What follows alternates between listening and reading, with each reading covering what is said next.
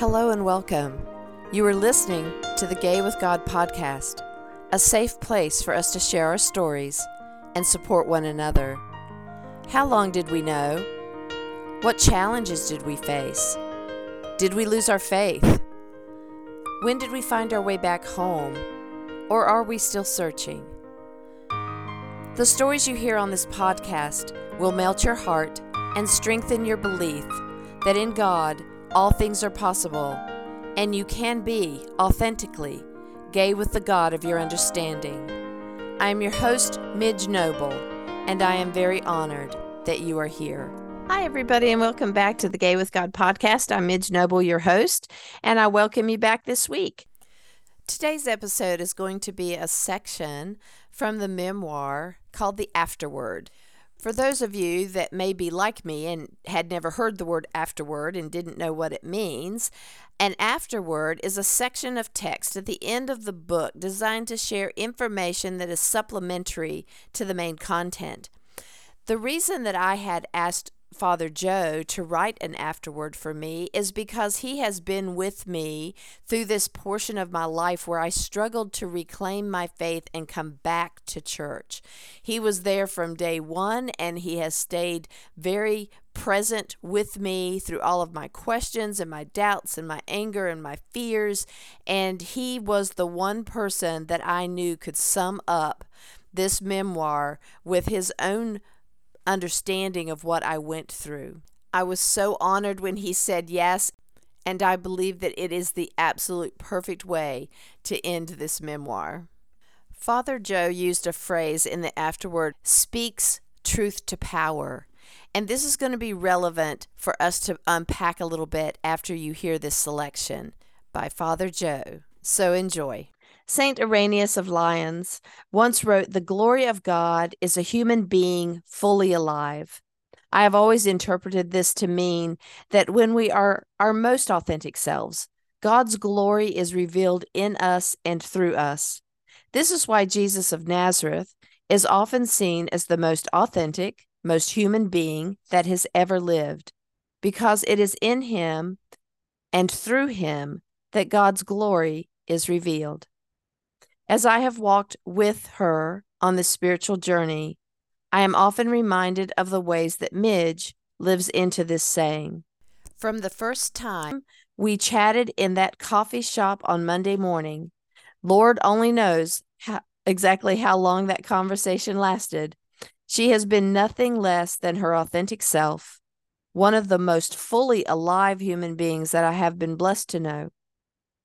Such authenticity takes a tremendous amount of courage and a willingness to be vulnerable, brave, and bold.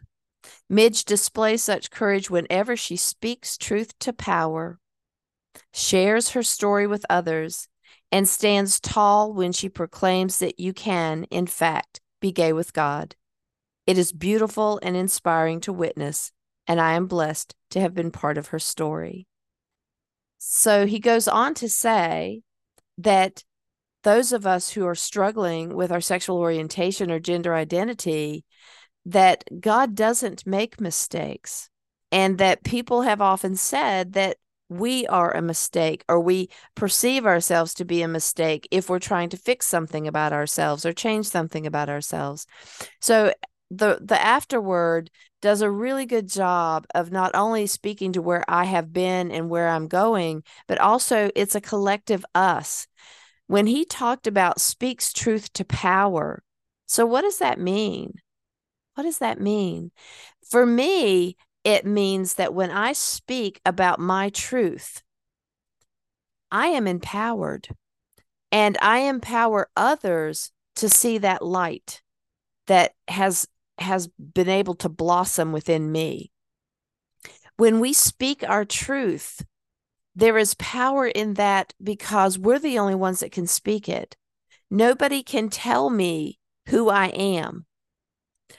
Now, of course, Father Joe guided me as far as walking me in this journey and taking the time to unpack all of the old doctrines and beliefs that I had collected through the people maybe without any malicious intent, but the people who guided me to believe that I was unworthy, that I would be an abomination.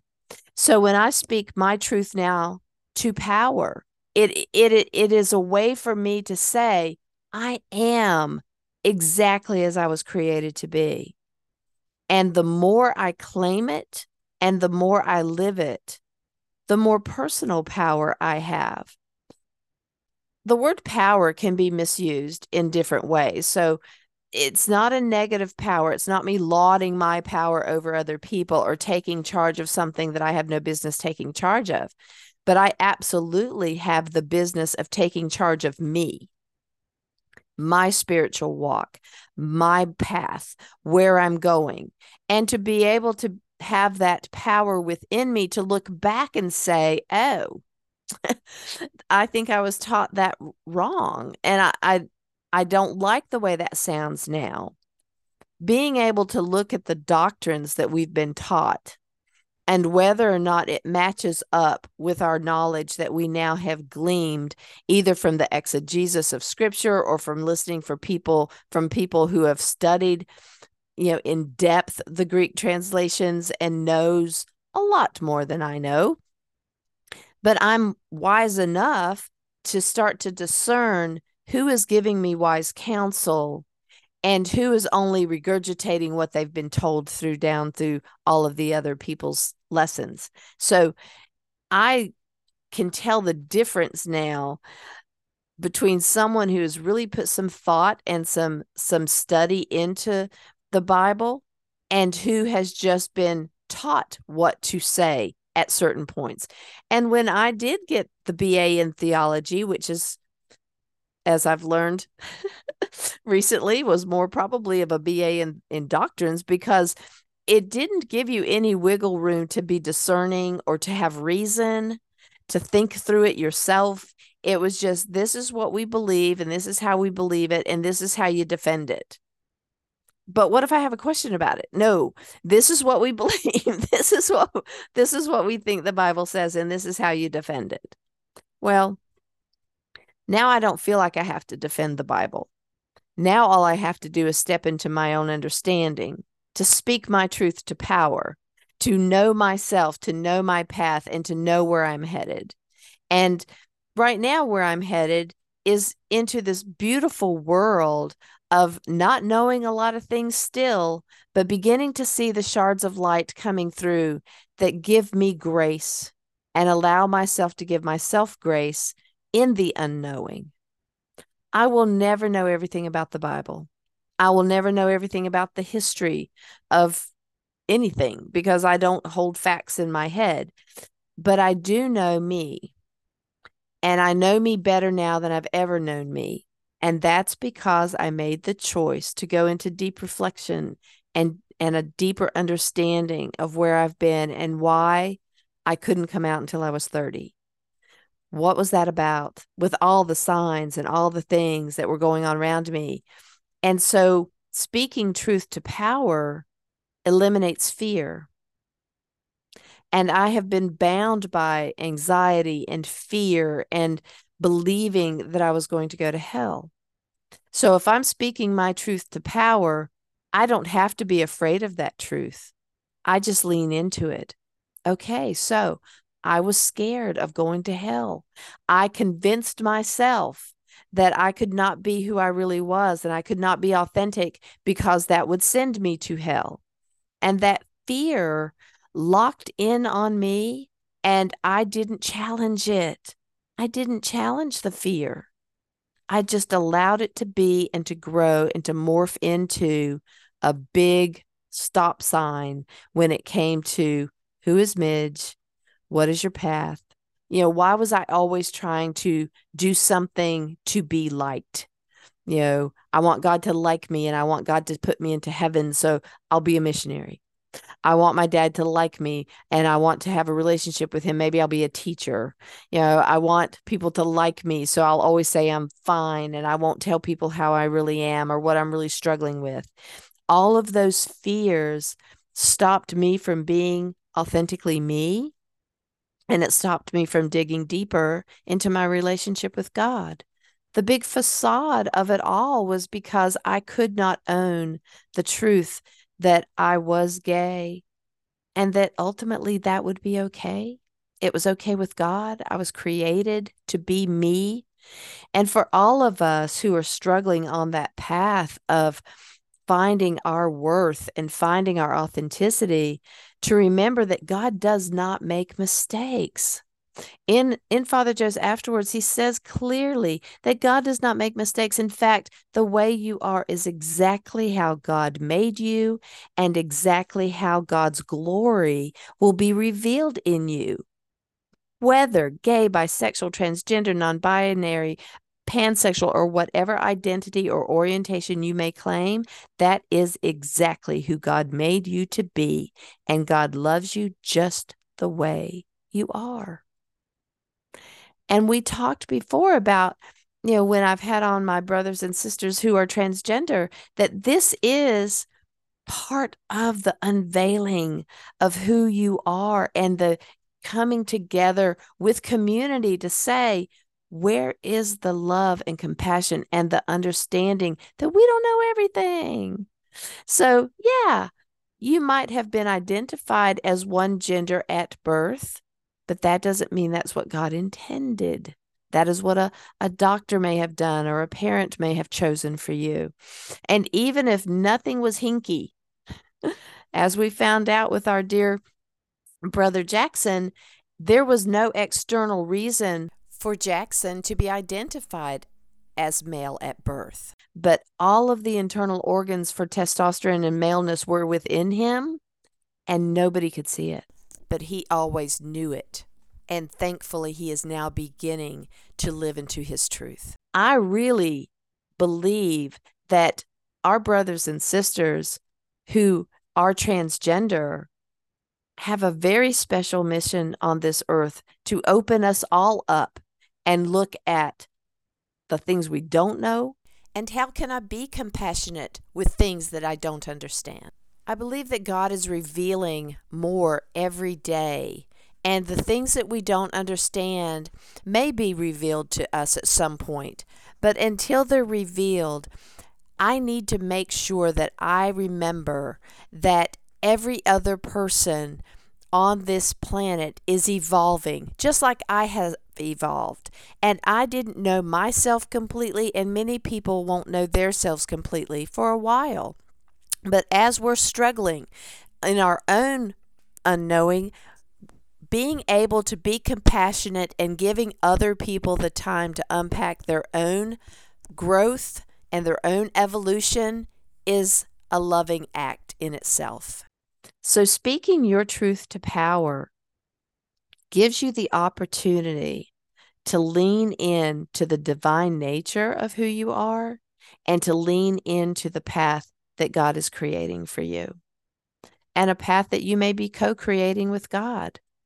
If you walk with God and you open yourself up to God and say, I want to be in your will, I want to walk on your path, and I'm really interested in this, and I would really like to pursue that, it's very possible that that interest that you have is within that divine walk that you're already on and that you will be taking. It may not. It may be something completely different.